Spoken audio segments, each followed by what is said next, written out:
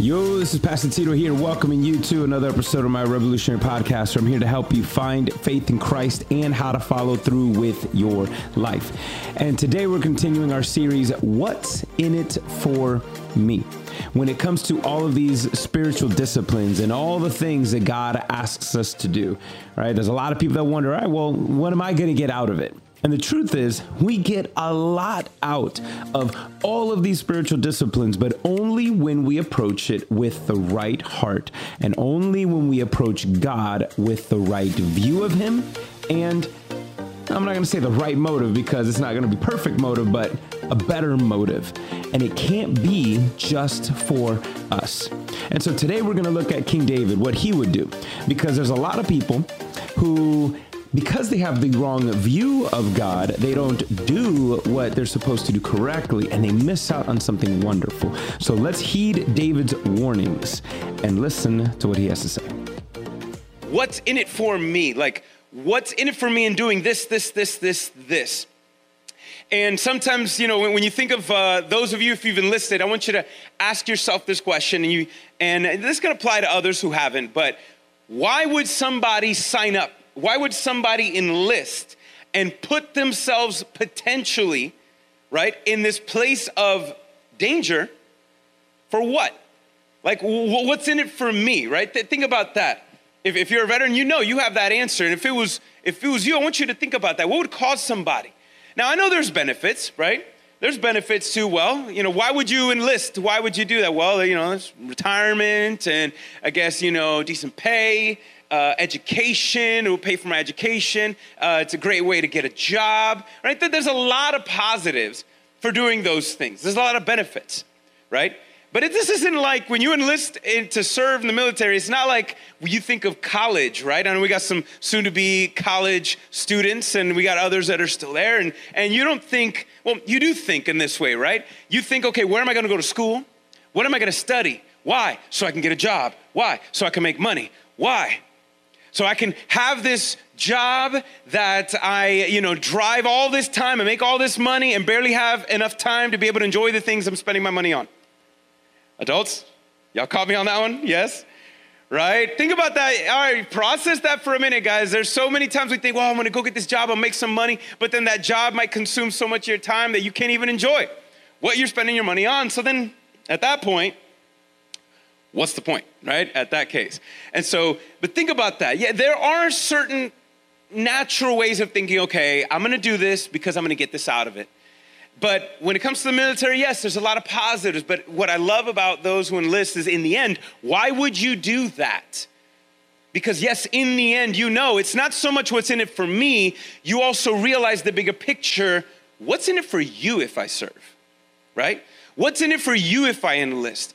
There's, those that make it, that is their perception. It's not just what am I going to get out of it, but what can I give? For people that will never know my name or appreciate what I've done, process that. What's in it for me? Well, yeah, what's in it for you? And that's the thing, guys, I want us to, that right there is a focus that as believers we need to be able to have, is when we look at our pursuit of Christ. When we look at what we're doing now, why bother going on Sundays and reading the Bible every week and spending time in prayer and in His presence? What's in it for me? What are benefits? Well, yes, there are a lot of benefits, but that's the wrong way to look at it. You actually get less out of all of that religious activity if your focus is on you only. All right? And so there's a lot in there. We got to be careful not to say, okay, well, I want a relationship with God and I'm going to do X and Y and all this religious activity so that He can bless me, so that I can have the life that I want to enjoy. Guys, let me just warn you on that. There's actually a verse that I, for a long time, misunderstood and misquoted. And that's the one that we're going to look at today in context. It's Psalms 37:4, where it pretty much says, delight in the Lord and He will give you the desires of your heart. Anyone ever heard of that one before? Anybody online? You ever heard of that verse before? Delight in the Lord and He will give you the desires of your heart. My selfish self, okay? When I read that verse the first time, when I was a teenager and stuff like that, the way I read it was, All right, well, if I do what God asked me to do, he's going to give me what I want. That sounds like a good deal. Doesn't that sound like a good deal? It almost sounds like that. If I delight in the Lord, he will give me the desires of my heart. If I do this and this and this, he will help me fulfill my purpose and my dreams.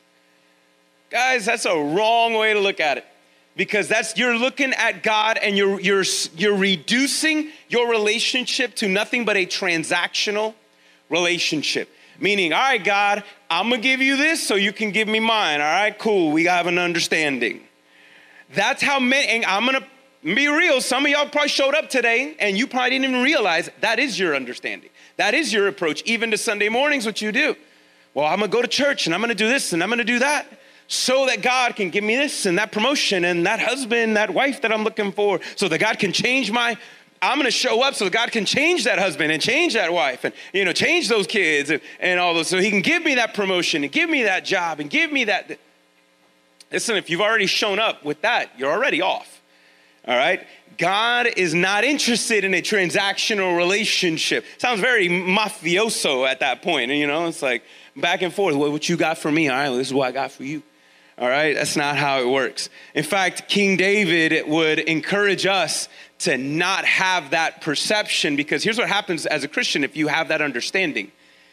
When you do and you do and you do, and God does not fulfill and give you what you want, you get bitter, don't you? It was like, God, I don't miss a Sunday. I give every single week. I do. You should see my streak on the Bible app, man. I don't miss. All right, I don't miss a day. I pray and I do this and I do that. And here's so-and-so, and he got that promotion over me. And here's so-and-so, and they're not even trying. And their marriage is doing better than mine.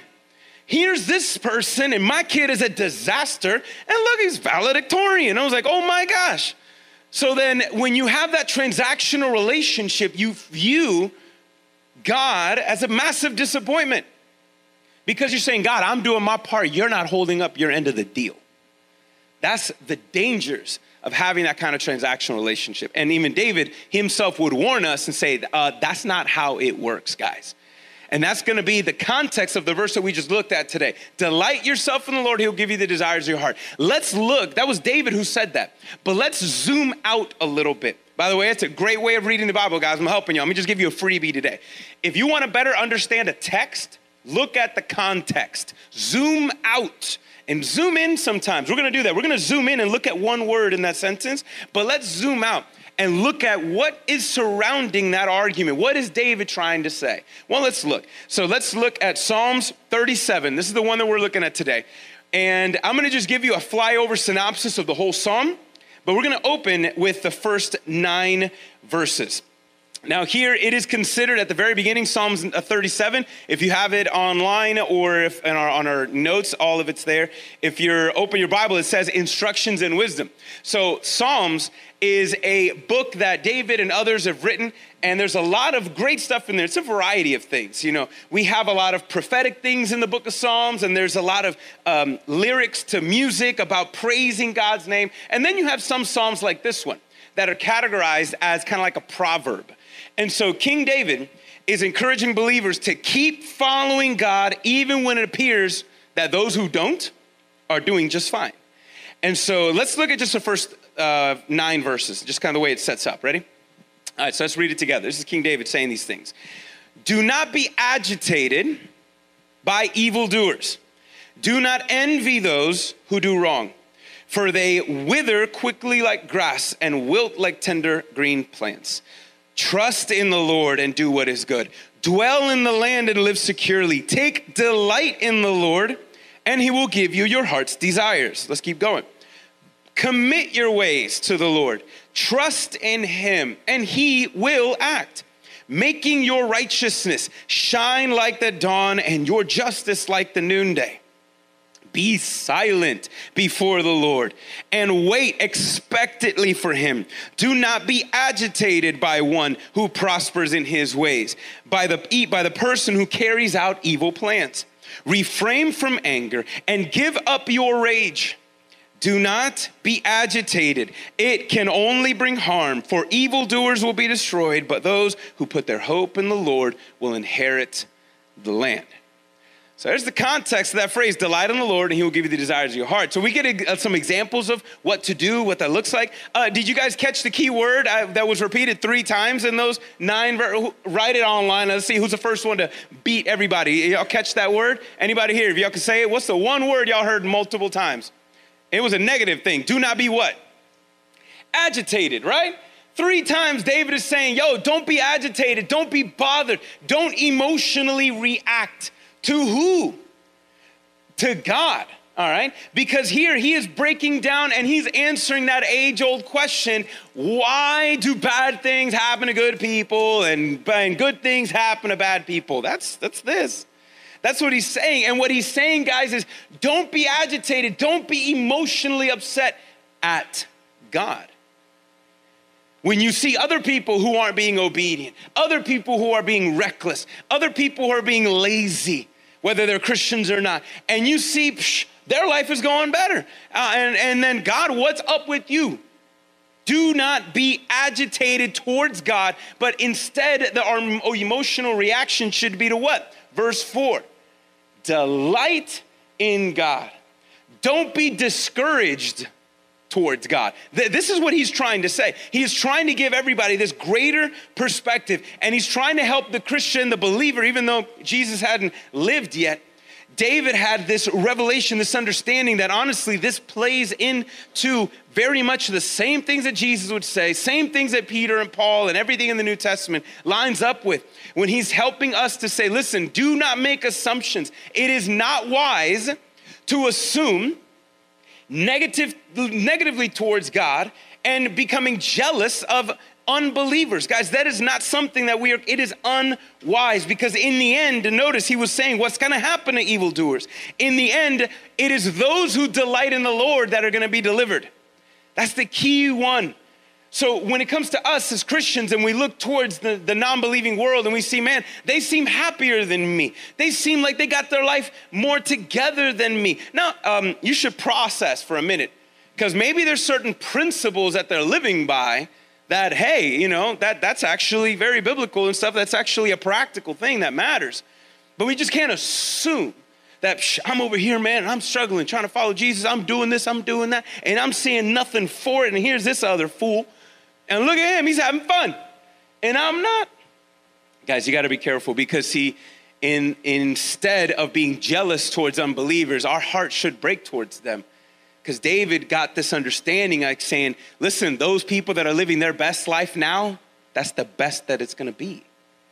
Can y'all process that for a minute? Listen, as a church, I want you guys to understand God wants our heart to be off of us. And so let me challenge you for a minute. I don't know how often you do pray for the lost and how God uses you to talk to people who don't know about Jesus. But guys, our heart should break more and more. We shouldn't be jealous by a wicked world. And I'm not saying we can't be upset when sinners act like sinners and when people act the kind of way. But our heart should ultimately break for them. We shouldn't be joyful to know that, oh, you're going to get yours one day. We can't think like that. We got to say, yo, you're going to get yours one day, bro. And I don't want to see that. It shouldn't. Our heart should break. We shouldn't be jealous towards unbelievers. Our heart should break towards them. But I want you to catch that what he's trying to get us to see is that, listen, guys, you got to have a bigger perspective.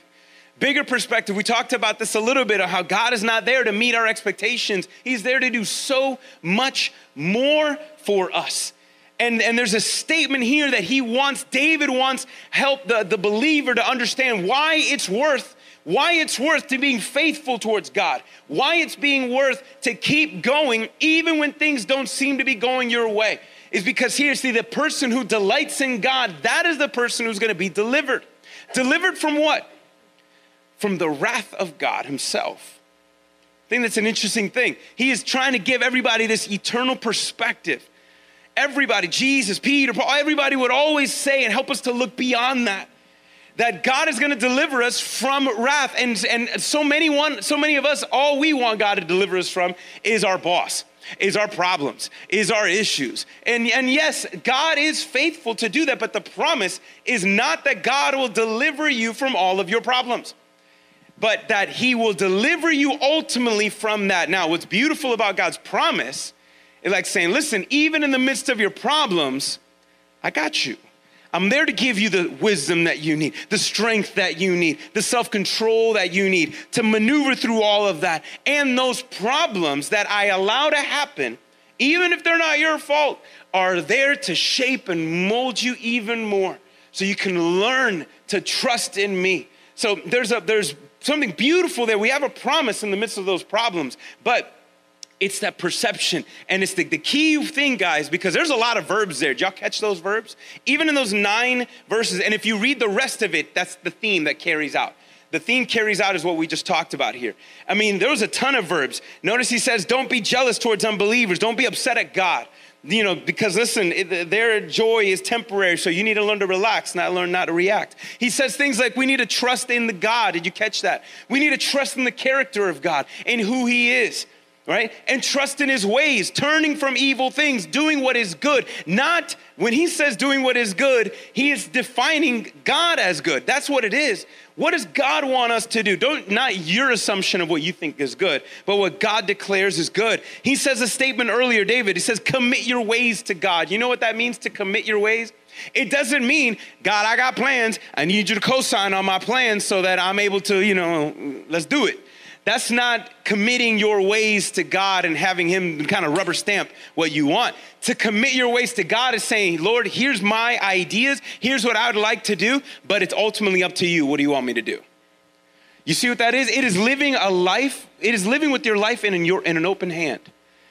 God, I'm thinking I'm supposed to go right, but if you tell me to go left, I'm going to go left. Logically, maybe this is what I'm supposed to do, but God, if you want me to do something different, I know it's you, I'll do it.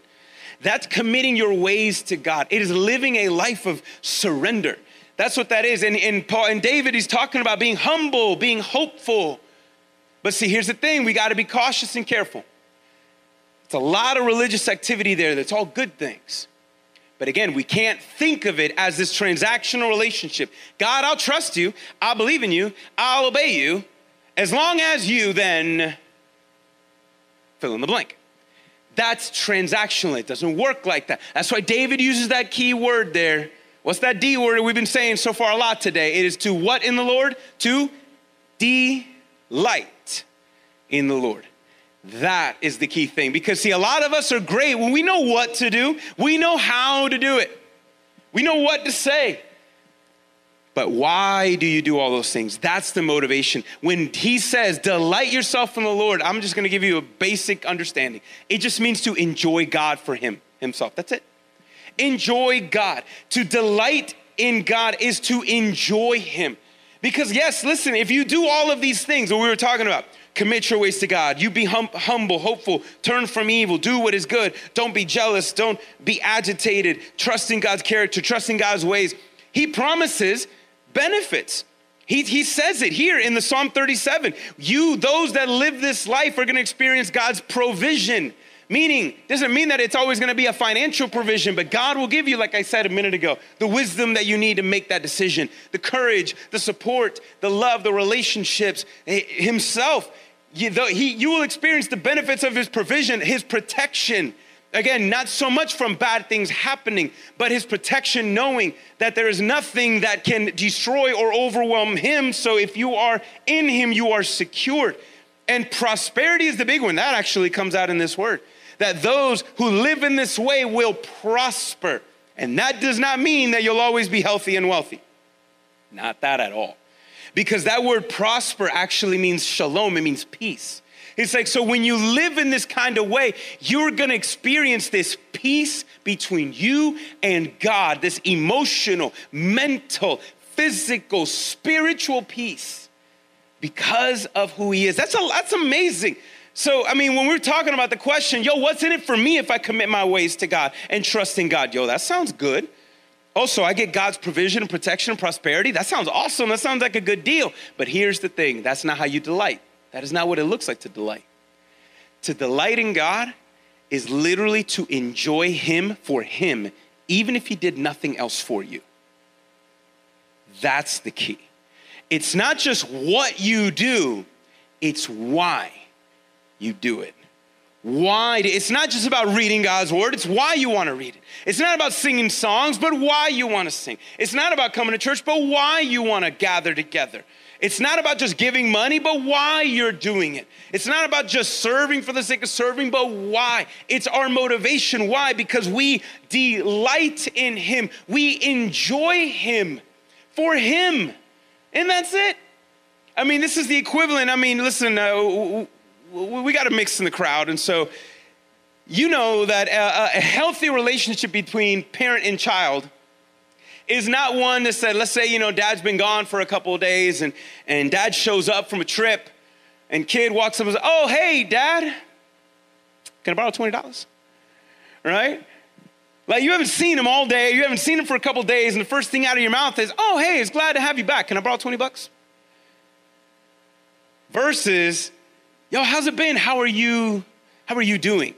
Even if he doesn't give you money, even if he doesn't, right? Not having that approach, not looking towards God like that. Someone who delights in the Lord is gonna do all of these things, not for the selfish reasons, not because God will do all of the following. It's because of what he has done. The thing is that we got a lot of common law Christians out there. All right, you ever heard of common law marriage? Something maybe familiar with? Yes or no?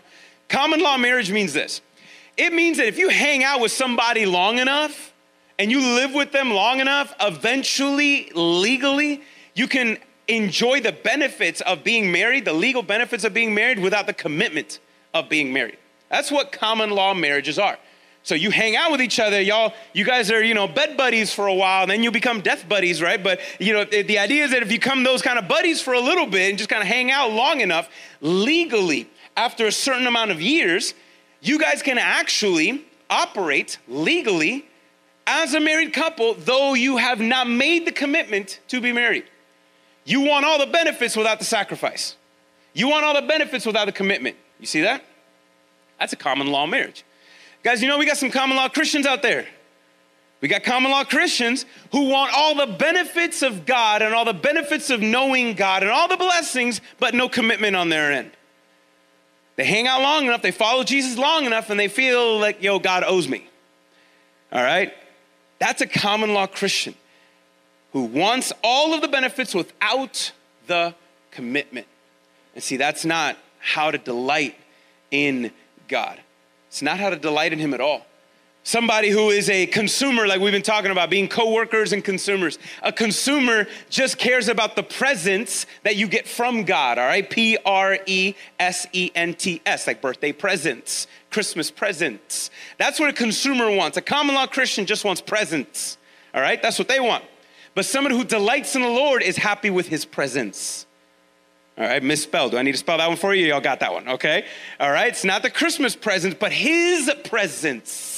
His presence is enough because of all that he has done. And see, here's the thing. If you've ever been frustrated, if you're here and you're frustrated with your relationship with God and it's not going anywhere, listen, you cannot, God is not, let me say it this way better. God is not your vending machine. He's your father. He's not a vending machine that you can come up to, ready to go. You punch in what you need, boom, boom, get what you, all right, thanks God, I'll see you next time. He's not a vending machine. He's your dad. He's your heavenly Father. That is our approach. That is what he is trying to say here. The person that he is encouraging, that David is encouraging, is somebody who's agitated. God, I'm asking for things and not getting it. Because you're looking at God as a vending machine instead of him for who he is. Your heavenly Father. And now here's something amazing, guys, that that God does something to us when we delight in him. When we delight in him, God does something to us. Did you catch it? He says, take delight in the Lord and he will give you the desires of your heart. See, here's what happens when we delight in God. He actually helps and shapes your own desires. See, he knows what you need. God knows what you need. He knows that we have wants and desires. He knows that. But here's the thing. He knows those better than you. You think you know what you need, but you don't. He does. And so the more that we delight in God, the more he will shape those desires and help us to see this is what you've needed all along. This is what you're supposed to do. And you know what's amazing? The ultimate revelation is this, guys. the desire of your heart. I don't care who you are, this is all of you. The desire of your heart, it's him. It's him. He is the desire of your heart. You think what you need is this, and what you need is that, and what you need is all these other things. And yes, there's important things there, but ultimately what you need is him. The problem is that you and I settle for things that are less. Listen, one part of my testimony between me and Alicia was that when we were dating in high school, our issue was, even though it was a great relationship, it felt like it was still missing something because I was trying to fill the void. I'm here 14, 15, feeling this need. I'm missing something in my life. What is it? And I grew up in church and stuff like that. And the thing is that my relationship with God was more cerebral than it was spiritual. You know, I meant it. I believed in God. I loved him. But he was just kind of like an add-on. He was an add-on to everything. And so then here, what I thought I needed to be significant and important was to be loved. Yes, I felt this need to be loved. I felt this need to be accepted. And so what did I do? I just settled for a relationship with a girl instead of God. And so even though it was good, it was not, it became a problem because I was asking her to do something that she could not do. Fulfill me. Only God could. That was my problem. That was my problem because deep down, my heart was saying, I need something. I need someone. Ooh, she cute. And then I'm like, there it is. All right, competition over, right? The search is done. I found it. No, I didn't. You know, it's him. Deep down, some of you guys are trying to live a kind of way, trying to impress your boss, impress your friends, impress your parents still, because you need that sense of affirmation, which is all good things. It's all natural things. But you're doing it in a way instead of being satisfied with the fact that God affirms and encourages you. You look for people to fulfill the very thing that ultimately God is supposed to do. Some of you guys might be in relationships. Some of you guys may be pouring your life into this boyfriend, girlfriend, husband, wife, and your kids. Maybe you're pouring yourself into them because you feel needed or you just, and you're being dependent on people instead of learning to be dependent on him. We settle too quickly. We feel some of us are so insecure that you want to achieve great things to feel better about yourself. When instead you don't realize that the best thing you can understand is to be secure in him. Not in the eyes of people, but to be secure in Christ. That is the key. That is the key. That is what it means to delight in God. Is to know that he is what I've wanted this whole time. He is what I ultimately need. And when God fulfills that, now all of these other relationships, your work and your responsibilities now can thrive on another level because you're not here trying to go to your job and trying to see what can I get out of this only, or here's my marriage, what can I get out of this? If your marriage is not doing good, maybe it's because you guys are each sucking the life out of each other and you're both bone dry because you're expecting the other person to do what only God can do for you. And they can't. And so when you delight in God now, you're able to do and live differently. You are operating out of this place of overflow. You're operating a place of overflow because God is the one that is ultimately taking that place. Guys, he is what you want. He is what you've wanted. He is what you're really looking for. It's him. He is the answer to the prayer. You don't even know you're praying. It's him. He is what we need.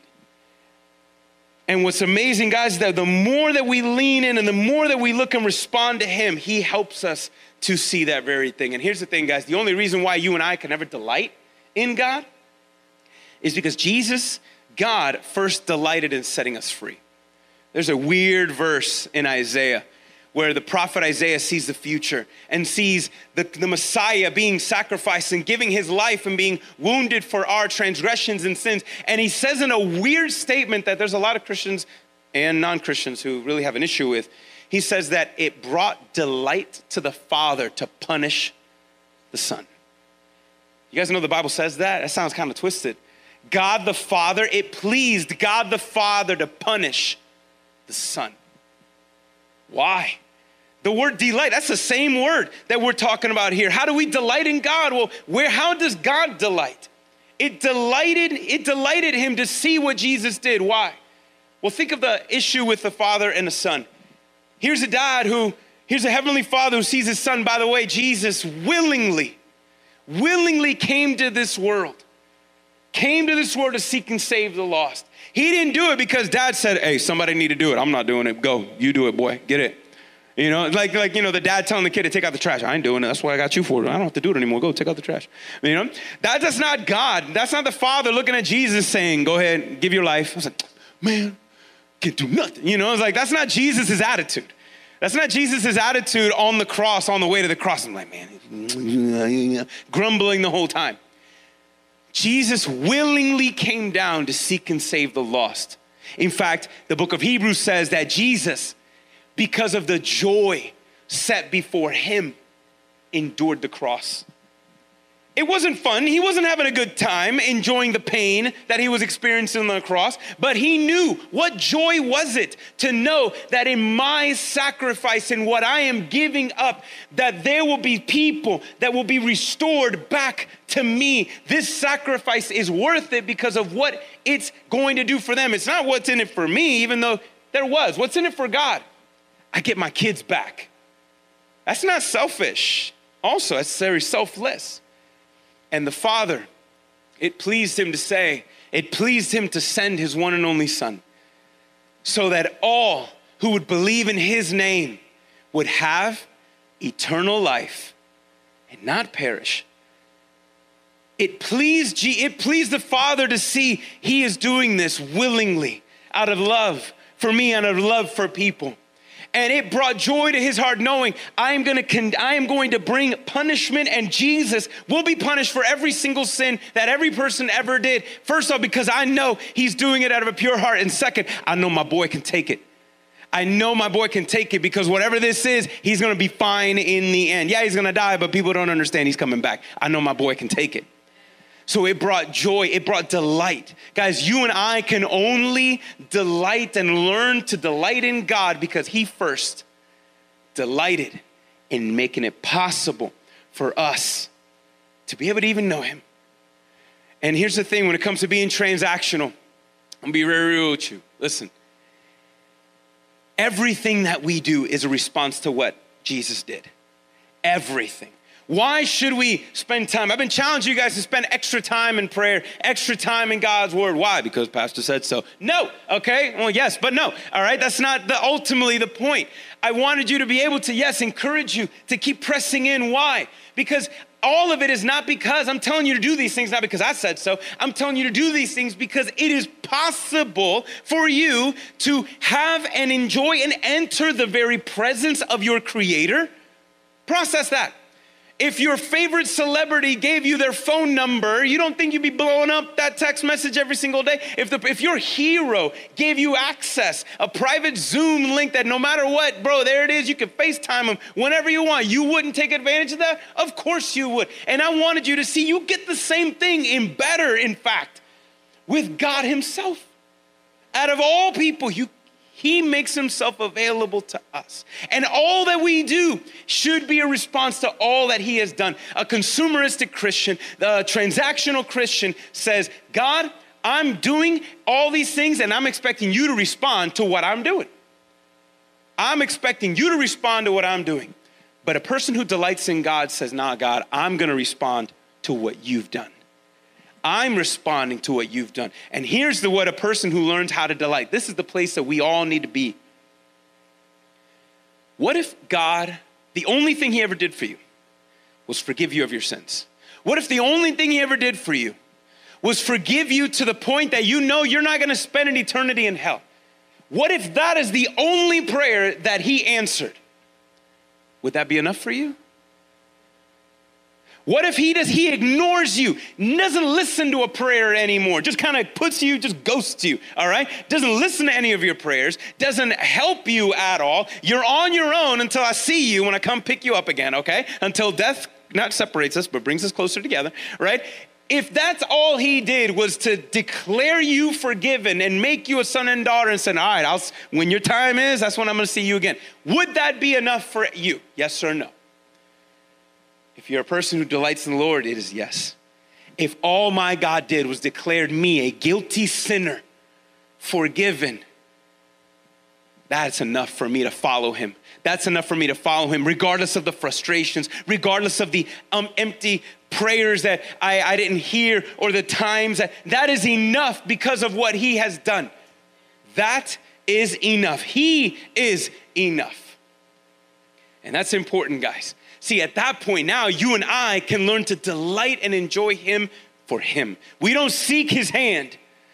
No, we seek his heart. Because he is better. He is the ultimate reward. He is better than anything that he can ever give us. It's just an extension of who he is. It's him. Some of you guys are missing out so much because you're just looking out for his hand.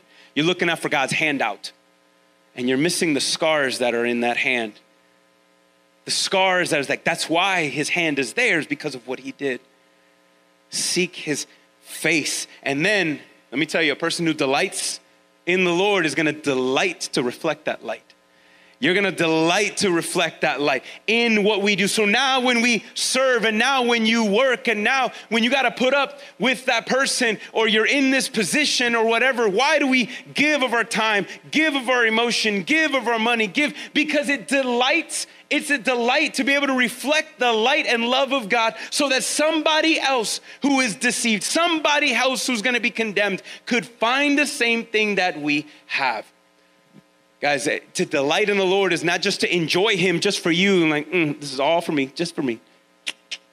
Nah, man, you miss out. You delight in the Lord by learning to live for him, reflect him, talk to others about him. That's when you learn to delight in him, and he moves and shapes and so much more. And guys, that's the key thing that I want to just honestly, I want to keep challenging you. Today is not so much. I want to keep challenging you, yes, church, to keep pressing in. Keep going after God. But today I wanted us to take a moment and to challenge your conviction, like saying, okay, but why though? Why are you doing what you're doing? Why did you show up here today? Can I just ask that question? Honestly, why did you show up here today? Did you want to feel better about yourself because you actually went to church and was like, that's cute. Is that why you came here today? Because you'd rather show up and not have to deal with the guilt of not coming? Is that why you showed up today? Why are you going to read? And why are you going to do all this stuff so you can feel like yourself a better Christian, more holier than others? And like, I feel better about myself. Everybody else, I pray for 45 minutes every single day. Everybody else, they wish they could be me. Why do you do what you do? Why do you give offering here to this church? You know that there are people out there, not in this church. I don't know. I'm going to be real. I don't know. But chances are there's somebody. There's people who give to churches just so they can tell a pastor and have the authority to be able to say, this is what I want. You don't give me what I want. You don't listen to what I'm doing. I'm going to take my money and I'm going to go somewhere else. And there's a lot of pastors who unfortunately are held captive and trapped because of people like that. Why do you give? Why do you serve? There's a lot of people who volunteer and they serve because they want to feel special. You volunteer not because you want to help somebody else, it's because you're really helping yourself. Why do we do what we do? That's my challenge for you today, guys. Why are you going to fast and pray? We're going to do a fast very soon. Why are we trying to fast as a church and pray and pursue God? It is not so we can get more out of him, because honestly, you don't even realize and have scratched the surface to what you already have. I'm going to say that one again. If you're a believer in Jesus, you do not understand even a minute little element of what you already have, and here you are wanting something else. And you don't even truly understand what you have already in Christ. Why do we do what we do? It's because of him. Why do we do what we do? It's because of him. Not to be able to get into heaven, because there is nothing that we can do that will lead us and say, all right, hey, you passed. You get an A in Bible reading, you get a B in prayer, you get a C in volunteering. You know what? That's enough, right? C's get degrees, right? C's get you in eternity. No, it doesn't work like that. It doesn't work like that. We get to do all of these things because of Christ. And I heard a great reflection from Pastor Blair Lister. I don't know how to pronounce his last name. He was talking about Jesus on the cross, and there was one person standing next to him, and he was two people that he died with, and one was condemning Jesus. He was bitter and all this stuff. And here's another one that felt convicted and said, Jesus, I am a sinner. I deserve what I'm getting. Can you at least remember me when you go into eternity, into your Father's presence? Will you remember me? Jesus tells that person, no, don't worry. Today is going to be a day. Because there was repentance in his heart and he believed in Christ. He believed in Christ and repented of his sins. And he knew, I don't deserve to go with you. Can you at least just remember me? He says, oh, I'm gonna do better, bro. You're coming with me. You're coming with me. I know you don't deserve it, but because you understand that, oh, you're coming with me. And so imagine, what would that person say? I know we see cartoons and movies of, somebody standing at the front door of heaven like a big, holy bouncer, right? And it's maybe, it's like the Apostle Peter and whatever. It's not whatever. Like, oh, why are you here today? Why should you come inside? Why should you enter in? And if you think your answer is, this is what the pastor was saying, if your answer starts with a me, well, I do this, and I did this, and I. That is why I should go in. That is why I should spend an eternity with God because of I. You're wrong. You're off. Because there is nothing that you and I can do, right? I lived my life for God, and so I deserve to be, That's transactional. It doesn't work that way. But think of this man. This man showed up, and what's his excuse? Why are you supposed to go in here? He doesn't understand anything. He didn't go to any Bible studies. He didn't understand. He can't break down the idea of the concept of salvation and justification and glorification. He can't define any biblical terms. He can't quote a Bible verse. And here's this man that said, Jesus said, you're going to be with me. And if this person had to stand in front and give a reason, why should you come in here? The pastor says, well, this is what he would say. The man in the middle cross said I could come. Why am I allowed to come in? Because he said so. The man in the middle cross said I can come. There is nothing else that I have done, nothing else that I don't know. But I know that the man in the middle cross said I can come. And that's why I'm here. Guys, the man in the middle is inviting us to do a lot, but not so we can get any more. It's because the man in the middle has done so much for you already, and he wants you to understand it. And everything that we do, when we get up early to spend time with God, when we set time aside and we get away during our lunch break, or just take a moment to be with him, or at night, or before anything else, or when we go and when we tell others about him, when we're encouraging others, serving, loving, giving, whatever it is, why do we do it? Because of what the man in the middle cross did for us. Because of what he did for us, he is enough. If he did nothing else but just that, that is enough. And guys, when you learn to delight in God in those ways and to enjoy him for him, everything opens up so much more. Everything opens up so much more. So I want to challenge all of us and all of you, believe in Jesus Christ. Repent of your sins and receive the forgiveness of your sins, and lovingly surrender. Here's the key: lovingly surrender your life every single day. And you are going to discover that there is no greater joy than to serve your Savior, and no greater delight than to follow your deliverer, Jesus Christ, Lord and King. So did you heed David's warnings? Can you hear what he is saying? See, when it came to his pursuit of God, he was struggled. He wondered. It was like, hey, God, how come other people here are doing things a kind of way and they're not following you, and things look like they're going better for them compared to me? And see, that mentality already, again, is a selfish one. And so I want to encourage you, listen, God is not a vending machine. He is not there just so you can put in your 2 cents and do the bare minimum and then push whatever button you want and get whatever you want. He is not your vending machine. He is your heavenly Father. Now, yes, God gives us and has given us and wants to do so many amazing things. But guys, that should not be our pursuit.